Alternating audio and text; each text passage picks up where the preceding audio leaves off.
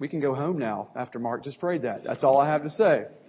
Thank you, Mark. Thank you, Lord Jesus, for being true to what Mark has so prayed. Welcome to Fort Worth Pres. My name is Ryan Anderson. As Darwin has said, I'm the campus minister at RUF over at TCU. And we're going to be looking this morning from the book of Malachi. If you don't know where Malachi is, that's okay. It often gets passed over, but it's the last book in the Old Testament. So if you can find Matthew and go back, that would work. Or you can just look for page 801. That would be easier too. And it'll be there on page 801. I just wanted to say a huge thank you to this church. Life and ministry over at TCU continues to be exciting, and we continue to see God's hand at work there. Several of our students and their parents are here with us this morning, and it is a joy to have partners in this gospel ministry on that campus at University in Barry. The campus is like all of us. It's broken, and yet it's beautiful. And so it's a glorious thing to be able to partner with you all, to see God in His grace really do amazing things on that campus. So I just continue to say thank you. So after that passing word, will you turn your eyes there to Malachi chapter 1. We're going to be reading verses 1 to 11 this morning, but that's mainly for context because we'll spend most of our time looking at the first 5 verses. So if you're able, will you read with me? If not, I ask that you would listen. The oracle of the word of the Lord to Israel by Malachi. I have loved you, says the Lord. But you say, how have you loved us? Is not Esau Jacob's brother, declares the Lord? Yet I have loved Jacob, but Esau I have hated. I have laid waste his hill country and left his heritage to jackals of the desert. If Edom says, we are shattered, but we will rebuild the ruins. The Lord of hosts says, they may build, but I will tear down, and they will be called the wicked country, and the people with whom the Lord is angry forever.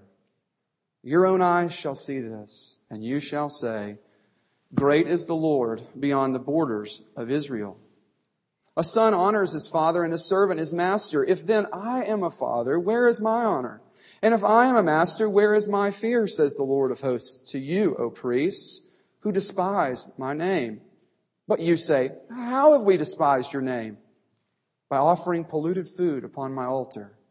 But you say, how have we polluted you?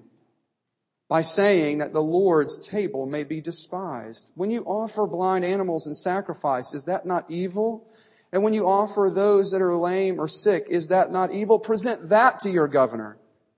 Will he accept you or show you favor, says the Lord of hosts? And now entreat the favor of God, that He may be gracious to us. With such a gift from your hand, will He show favor to any of you, says the Lord of hosts? Oh, that there were one among you who would shut the doors, that you might not kindle fire on my altar in vain. I have no pleasure in you, says the Lord of hosts, and I will not accept an offering from your hand.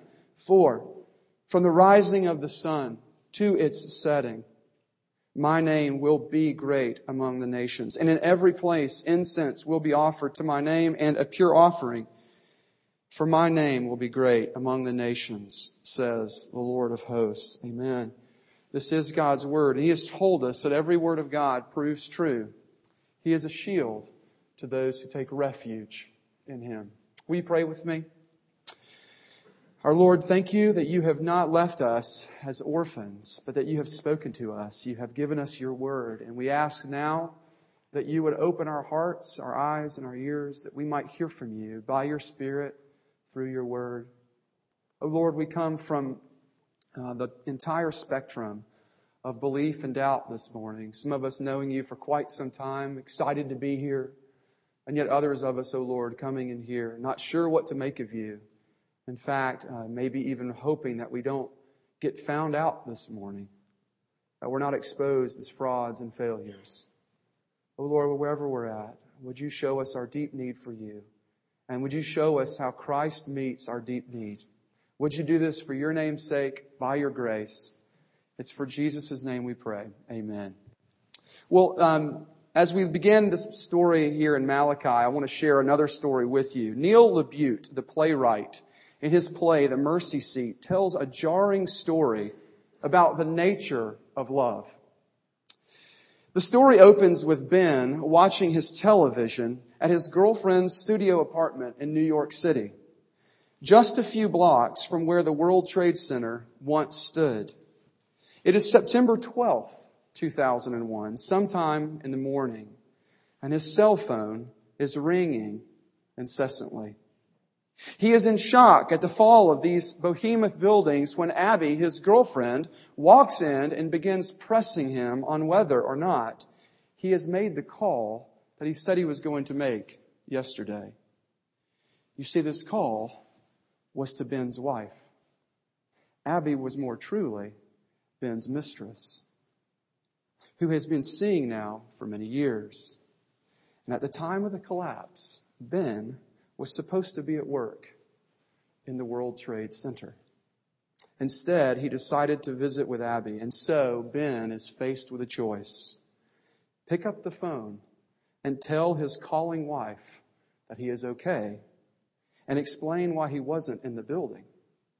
Or he can let it ring and a new offer is on life for him. The final scene of the play ends with Abby leaving the apartment and Ben sitting alone with his cell phone. It begins to ring, and the audience is left wondering as the lights fade to black if he ever picks up the phone. And they're left wondering as well about the character of love itself. Namely, can it be trusted? Is it real? Is it all that it says it is? And I think that this is easy for us to understand in some capacity because at some time or another, I bet you, along with me, have asked these sort of questions. You see, for those of us who are convinced of the biblical God, it is easy to second guess His love for us too. I mean, all it takes for me is to not get a parking space. And all of a sudden I become Job. It was better for me to die, Lord. I'll take one look at my circumstances, see how difficult they are, and conclude that God must not love me anymore. Have you ever done that? And I don't just mean it with small things. How about the job loss? How about students, that bad grade that you received on a test, yet you studied so diligently for? The relationship has fallen apart, or it never began, or it continues in 20 years of misery. The child is making shipwreck of their life. The best friend has abandoned you, and on the list goes. The point is, all of us, if we're honest, know what it's like to doubt the love of God to us when we consider the vast details of our life. And you know what? That is why I'm grateful for Malachi's word here. It is why I'm so grateful that God in His grace gives us this, because his contemporaries, Malachi's too, had come to seriously question God's love for them. As we'll see, they looked around at their lives and seeing that life was not giving them what they had hoped for, they began to harbor suspicion about God's love for them. But listen up, church. God loves even those who are suspicious about His love toward them. In fact, this text is going to show us how God, by His grace and for His glory, seeks to recover frail and fainting hearts. You see, when our doubt grows, our Lord is kind to not sit idle by. He is our King, and He fights even for our unbelief, even for us.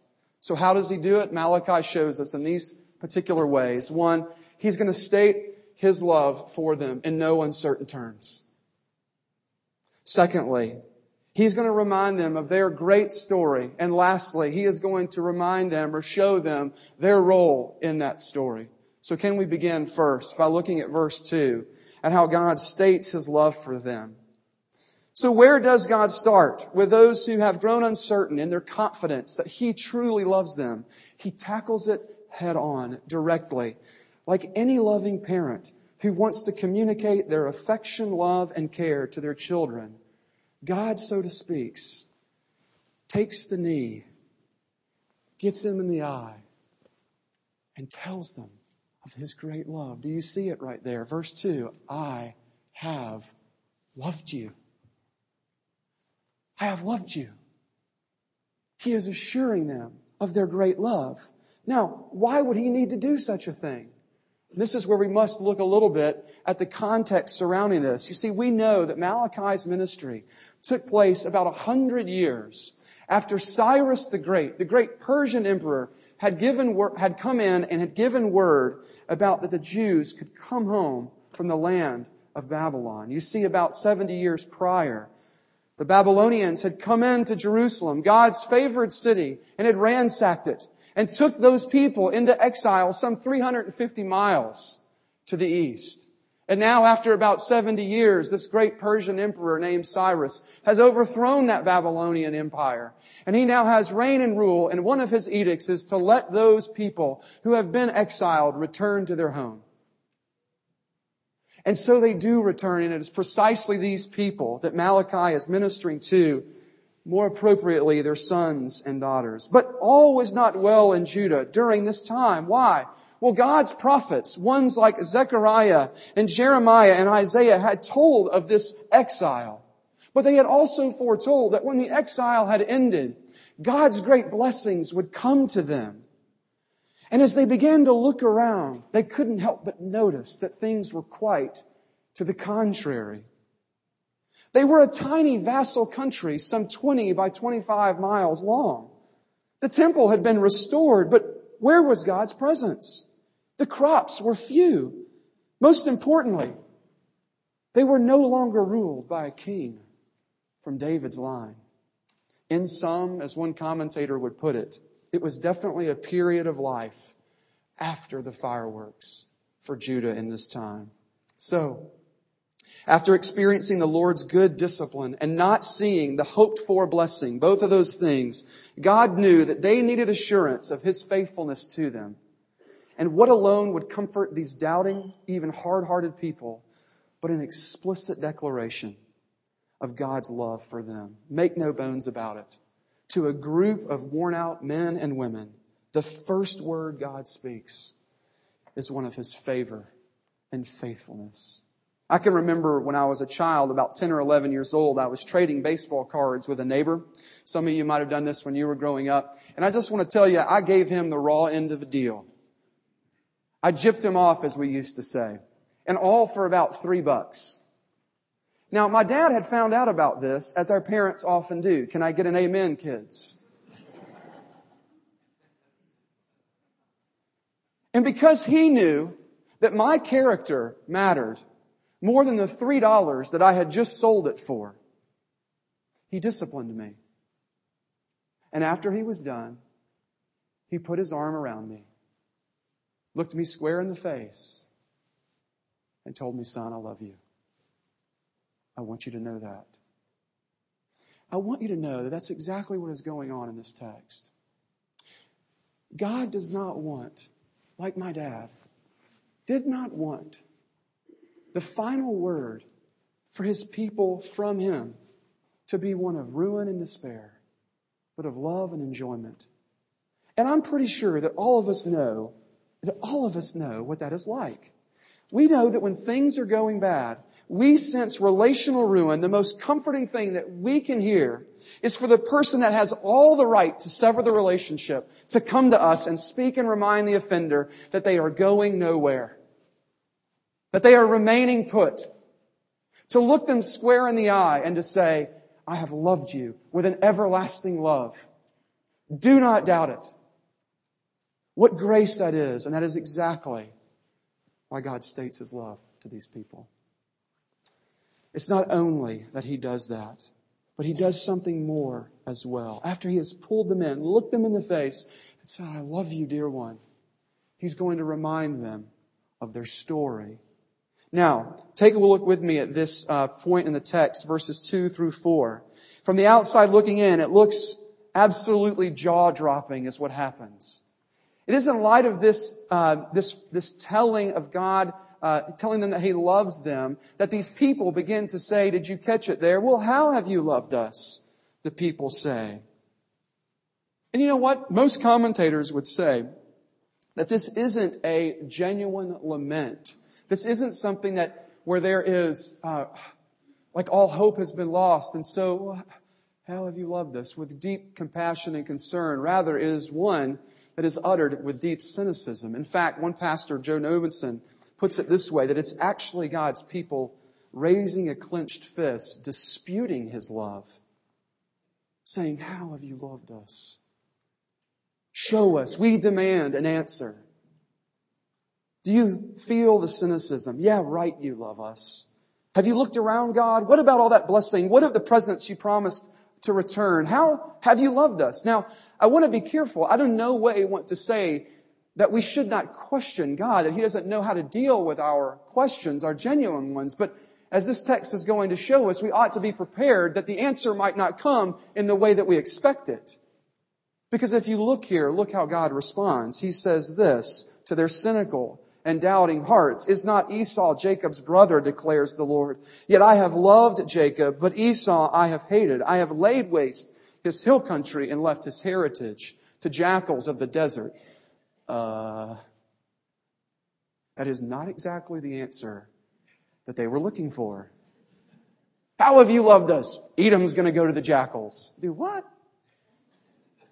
Well, what's going on here? And how does it evidence God's great love for His people? You see, God responds to Israel's request by going back to the beginning of their story. He is reminding them of His gracious dealings with Israel in the past. James Boyce puts it this way, this striking comparison between Jacob and Esau, Judah and Edom, is to remind the self-righteous, critical citizens of Jerusalem of the unmerited and therefore electing love of God. They have had the audacity to demand that God show how He has loved them, utterly disregarding their unique status as His elect people. You see, Jacob and Esau were both Isaac's sons, and the two nations of Judah and Edom had developed from them respectively. It was Jacob's line that God would use to bless the earth. However, Edom, as a nation, would be gone from the map at about 400 BC, never to return. Now, while I don't have time to go into all that much detail, we have to understand here this language of love and hate is more about, as Hugenberger puts it, love is used to express choice and hatred rejection rather than personal animosity, which, he notes, by the way, was explicitly prohibited against the Edomites, if you were to turn to Deuteronomy chapter 23:7 and read about that. They wanted signs of His love, and God takes them back to the source of it. His free, unmerited, sovereign choice of them. God simply wasn't going to play the show me the money game that Judah wanted. Rather, He goes back and tells them He loves them. And lest you think that God chose them because they were some sort of choice people, let me remind you of what Deuteronomy chapter 7 tells us. He says, it was not because you, Israel, were more in number than any other people that the Lord set His love and chose you. For you were the fewest of all people. But it is because the Lord loves you and is keeping the oath that He swore to your fathers that the Lord has brought you out with a mighty hand and redeemed you from the house of slavery, from the hand of Pharaoh and king of Egypt. You see, it wasn't because they were in some way worthy. Rather, it was because God was and is altogether glorious in His own being and actions. They had forgotten the story of God's sheer delight in them, and so He reminds them of it. Now look, how does this have any bearing on God recovering those who question His love for them? Well, isn't it fairly common that you too would ask this sort of thing? Oh yeah, Lord, well, how have you loved us? When I consider my circumstances, come on, show me, throw me a bone here. Look, do you know that our story is in the same line that Judah's was? Do you know that God will always point you to His great love for you as evidence of His delight in you? Now, sure, sometimes He condescends and gives us immediate markers of that love. And this too is by His grace. However, I can speak from my own life, my own story, and tell you this. The job will be lost. The beloved family member will die. Or you before them. The divorce has come. And so where and how can God speak into that? He takes us right back to the gracious, loving covenant that He has and has always had with His people. He binds it up into Himself, something that can't be changed, something that cannot be changed by our circumstances.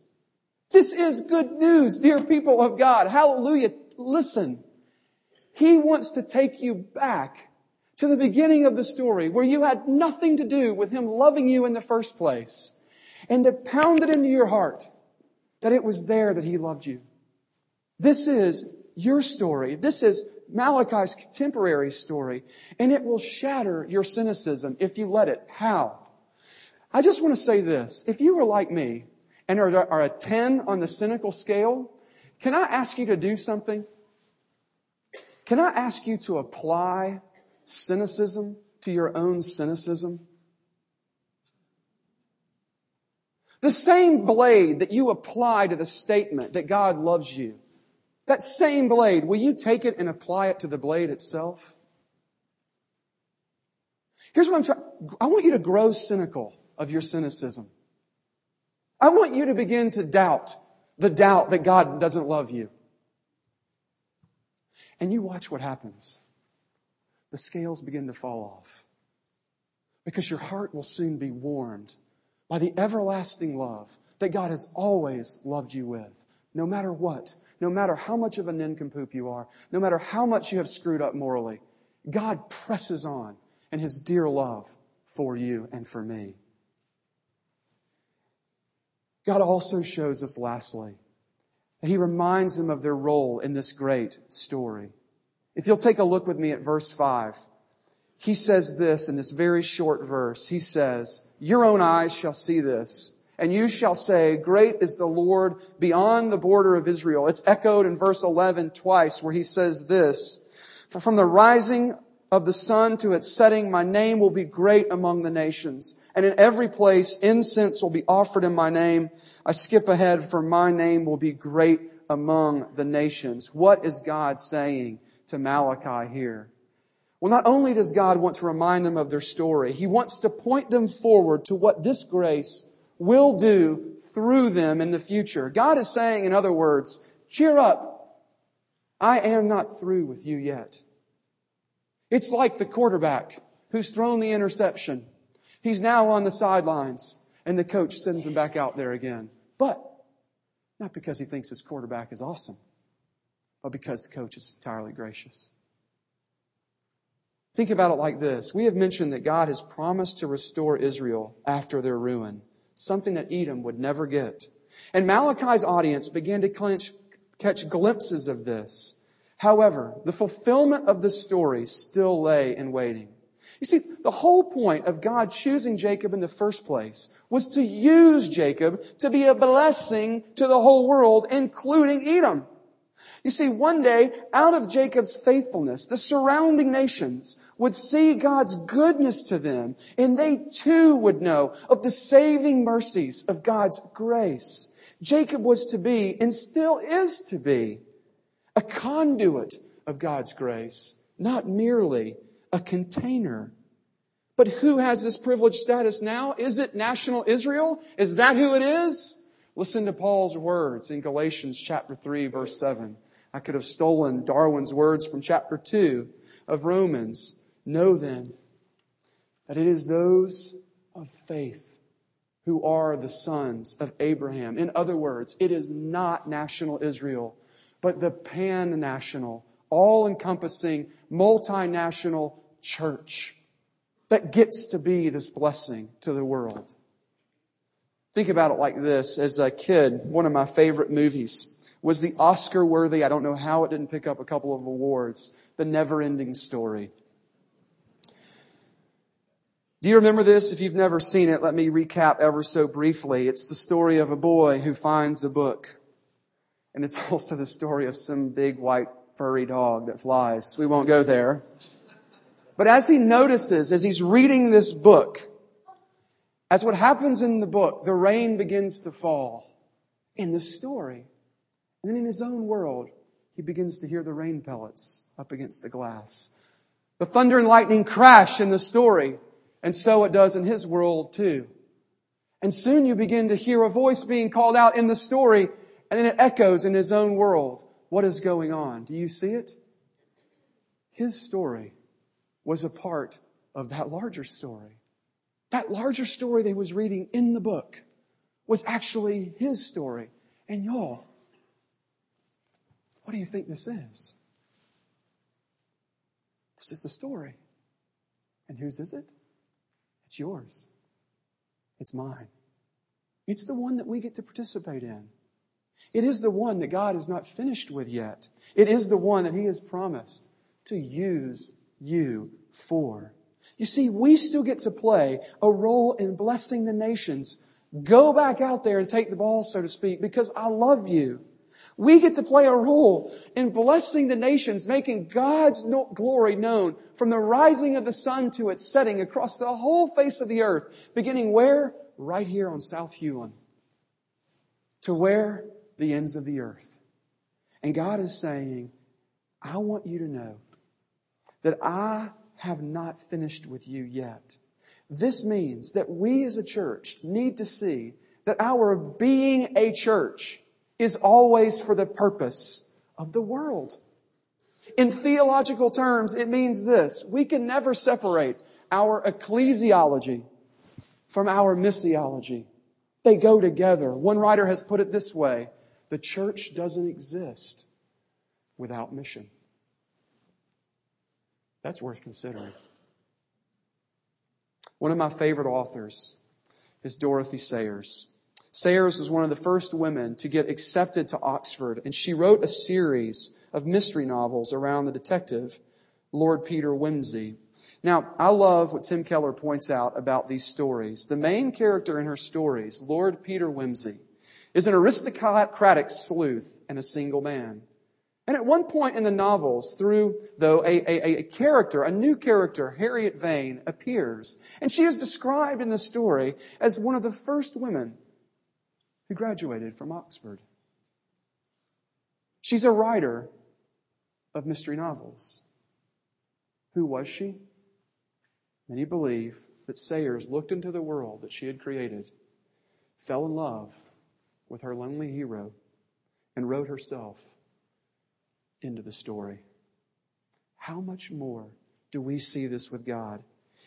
It is what is at the heart of Christianity. You see, God doesn't just tell us of His love, though He certainly does. He doesn't just remind us of our story, though He most assuredly does. And He doesn't merely say, guess what, I'm not done with you, though He certainly does. But here is what He does. He comes in, breaking the time and space continuum somehow in the incarnation, and dies for us. This is an incredible love. He enters the story as our hero, and He dies for the supporting cast that keeps doubting His everlasting love.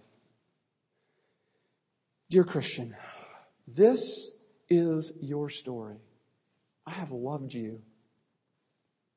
Dear non-Christian, it can be yours freely. Come to it. Believe it. Own it. And dear bride of Christ, this is our story. We are loved so that others might know this same love. Will you believe it today? Will you? Let's pray. Our Father in heaven, thank You for Your grace to us. Thank You that You love people who are constantly doubting, who are constantly cynical about the love with which You say You have for us. Oh Lord, would You once again come and break us with Your mercy. Come and show us once again the great heart that You have for Your people. Tell us the story again if need be, O Lord. May we rehash it every week.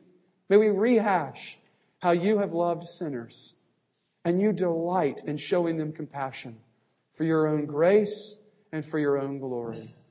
Would you do this so that King Jesus would be made much of, both here in Fort Worth and beyond? And it's in your name that we pray. Amen.